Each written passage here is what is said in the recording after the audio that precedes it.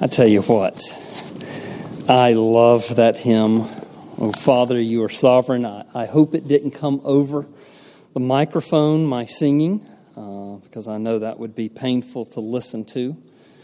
I was having a hard time keeping my voice down as we were singing. I love that hymn. Mandy, if you're out there watching, and I assume you are, I want this hymn sung at my funeral.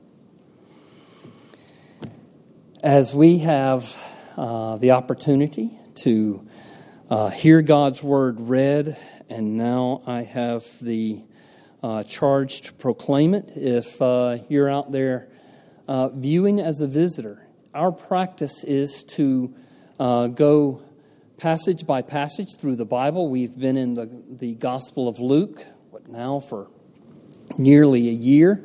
But one Sunday a month we take off and we preach one of the Psalms. And so I preached Psalm 31 last week.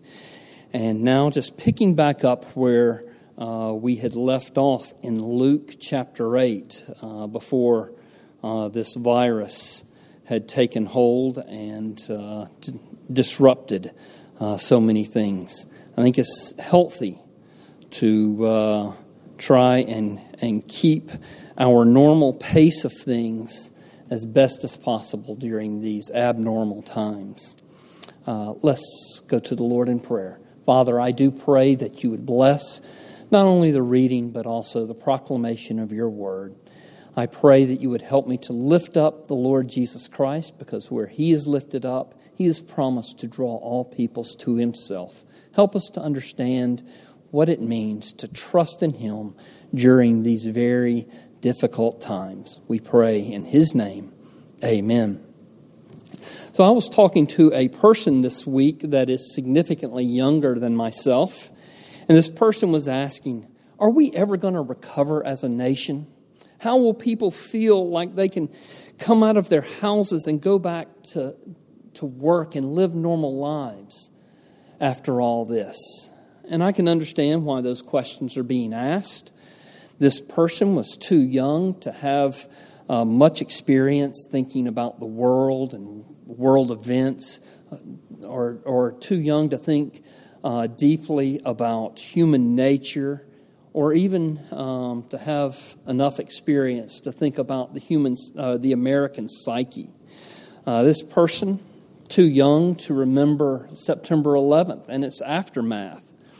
Furthermore, young people haven't comprehended how easily the news can overhype any kind of tragedy for ratings or other purposes.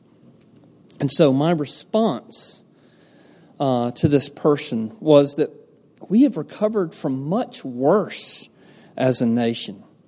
There were times that were much bleaker as we were fighting the British during the Revolutionary War. Or take the Civil War. We overcame mountains of grievance and hatred to reunite as a country after that awful, bloody war. Then there was World War I.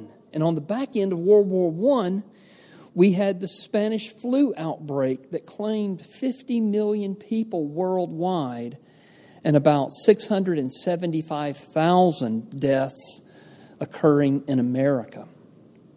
And of course, there was World War II. We defeated the Germans in Europe, the Japanese in the Pacific, and then we rebuilt Europe with our loans, and we ramped up for the Cold War at the very same time. But at the time, and then afterwards, we went through a 15-year economic boom that could not have been imagined from 1949 through 1960. We experienced a great economic boom as a nation that could not have been imagined when our young men were fighting on the black volcanic ash of Iwo Jima or in the jungles of the Philippines. And so we've been through a lot, and we've recovered. We are a resilient and robust people. Life will return to normal quicker than we can imagine once this virus begins to subside. But beyond our resilience, God is the Lord. God has not gone to sleep.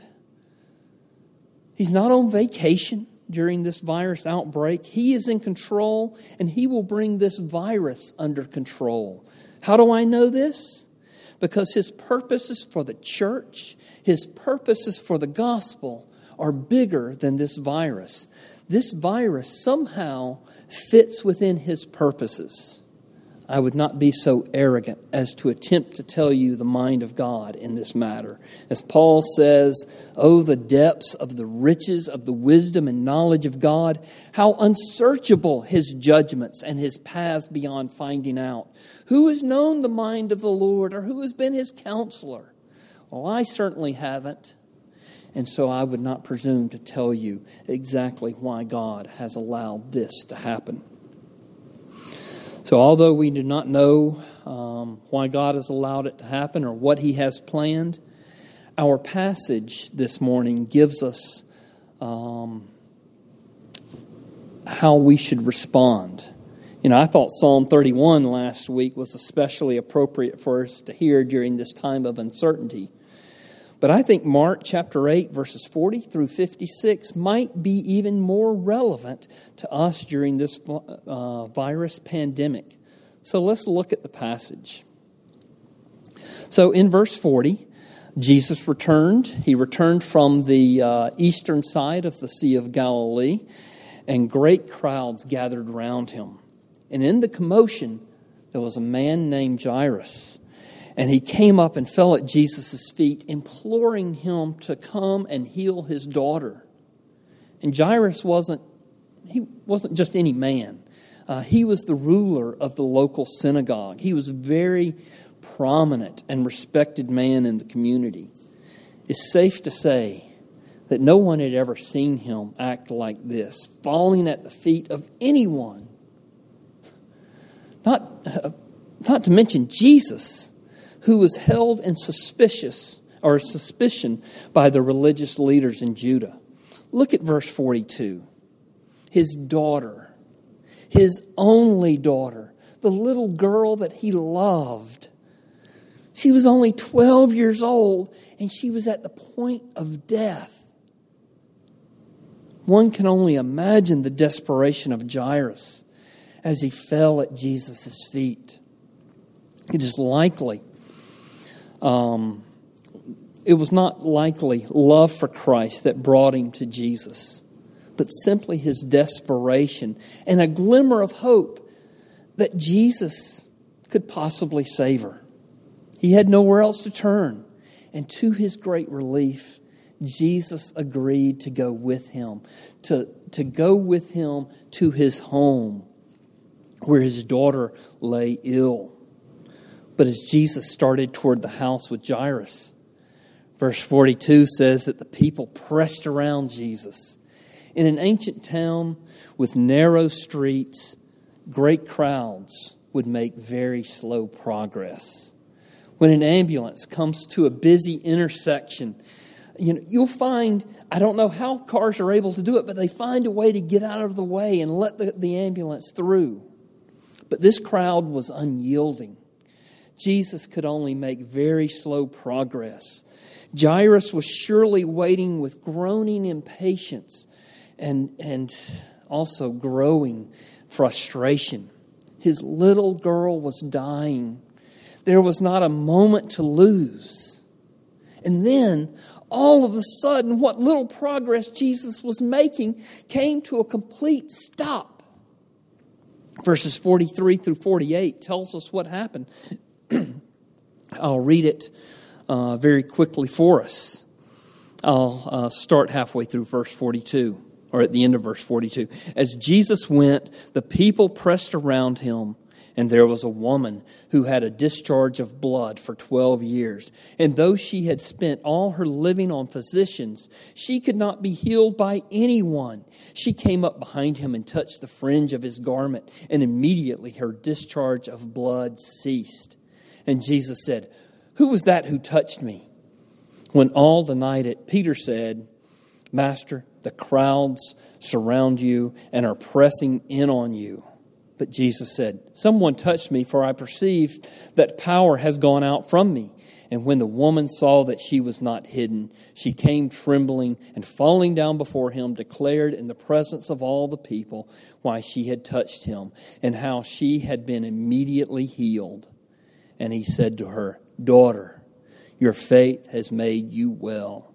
Go in peace. There's a lot that I would like to say about this encounter with this woman, but I don't want to lose focus on Jairus. As this woman is rejoicing in her healing, she does not realize that she has brought the whole crowd, that she has brought Jesus' progress toward Jairus' daughter to a complete stop. And as she is rejoicing, Jairus receives the terrible news that his daughter has died. Verse 49. While he was still speaking, while Jesus was still speaking, someone from the ruler's house came and said, Your daughter is dead. Do not trouble the teacher anymore. In an instant, all the hope that Jairus had was quenched. Why did God allow the crowd to impede Jesus?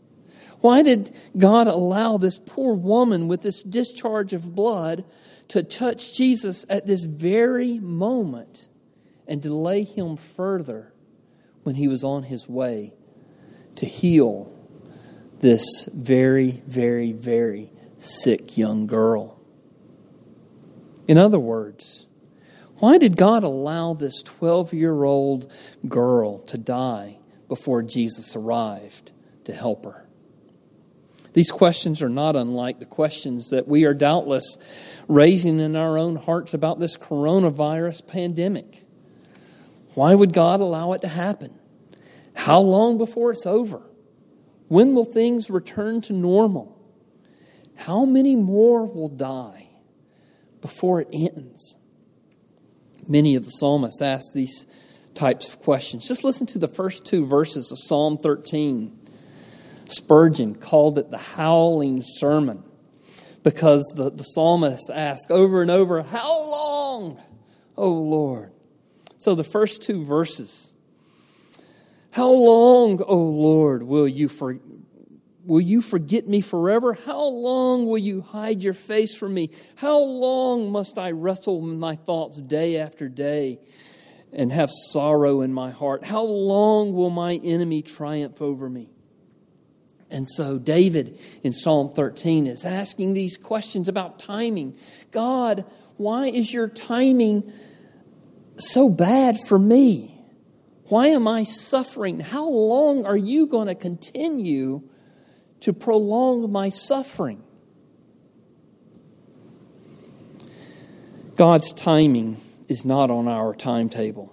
His timing is a mystery to us. His thoughts are not our thoughts.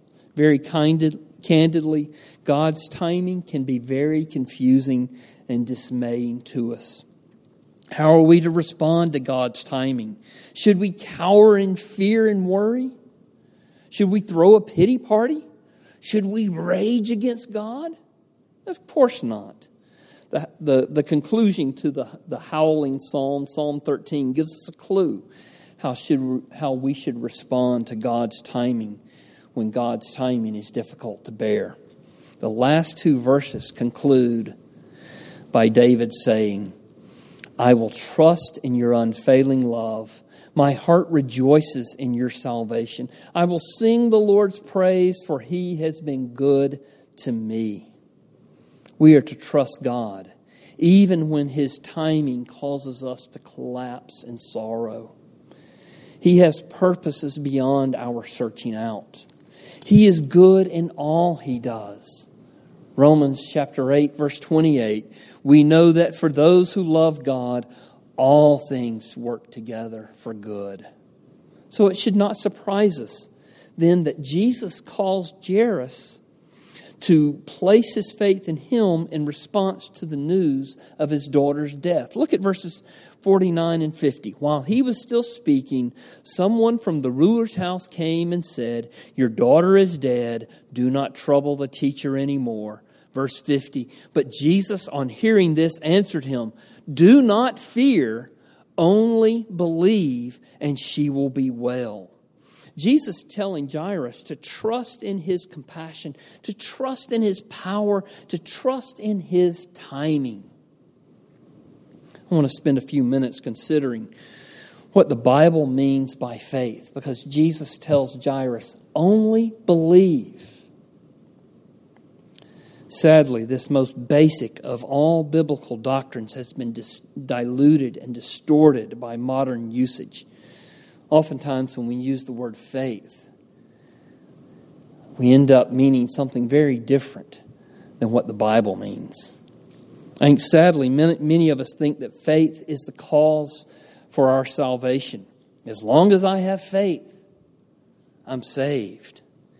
And I have an illustration prepared to show how faulty this assumption is. I have this little light here, and I think that the light is facing you. So let's say that this light here is our soul. Without God's salvation, we're dead in our sins and separated from God. There is no light. So all I have to do is turn the switch of faith to have salvation. The problem here is that turning the switch does not supply the energy for the light. Likewise, Jairus' faith could not bring his daughter back from the dead. If the lamp is disconnected from the power source, and I assume that went off, then you can turn the switch all day long with great earnestness, with all the sincerity you can muster, and no light will come on. It would not matter if we had the greatest master electrician to wire the church. There would be no light if the Tico plant in Big Bend were not supplying the power. The point is, our salvation is in Jesus Christ. He is the power source. He is the only power source. He is God Almighty, and He clothed Himself in human flesh in order that He might die on the cross as the substitute for sinners. And He rose from the dead for our salvation. Faith is only the channel or the instrument which connects us with true salvation. And true salvation is found in Jesus Christ. He is the Savior. Faith is the wiring, so to speak, that is powerless without the power source. Faith reaches out. It takes hold of Jesus Christ, and it receives from Him all His saving benefits. We have eternal life in Christ because He is eternal. We reach out by faith and take hold of Him, and we receive His life. We receive forgiveness of sins in Christ because He died on the cross to atone for our sins. We become children of God in Christ because He's the Son of God. We are in Him, therefore we become adopted, dearly loved children of God. We are new creations in Christ because we receive His Spirit to dwell in our hearts. Your salvation is found only in Jesus Christ. Because it is in Jesus Christ, it is a complete salvation. We not only receive from Him saving benefits, but more to the point, we receive His saving benefits because we receive Him. By faith, we enter into a living and very real relationship with Jesus Christ. We have proof of this back in verse 48 when Jesus healed the woman with the discharge of blood. Look again at verse 48. He said to her, "Daughter, your faith has made you well. Go in peace." Daughter, a relational term. He used a relational term as he spoke to her because he was entering into a relationship with her. When we embrace Jesus Christ by faith, it's not an indifferent thing. We are embracing Him and embracing a very real relationship with Him. I'll say one more word about faith and then I'll move into a brief conclusion. Faith is the only thing that connects us to God. We don't see any good works performed by Jairus. Jesus did not require Jairus to go to church or perform any sacraments or religious rites. He simply said, "Only believe." Verse 50. But Jesus, on hearing this, answered him, "Do not fear, only believe, and she will be well." Jesus did not say, "Only believe and do a lot of good stuff. Only believe and go to church. Only believe and receive these sacraments." He said, "Only believe." Salvation is utterly, entirely a free gift of God's grace. Jesus paid the price for it by His perfect life, His sacrificial death, His glorious resurrection. Adam forfeited our life. In Adam's fall, we sinned all. The Lord Jesus Christ was born of the Virgin Mary. He lived a perfect life. He never sinned in His actions. He never sinned with His words, with His eyes, with His hands. He never sinned in His desires, even in the thoughts and intentions of the desires of His heart.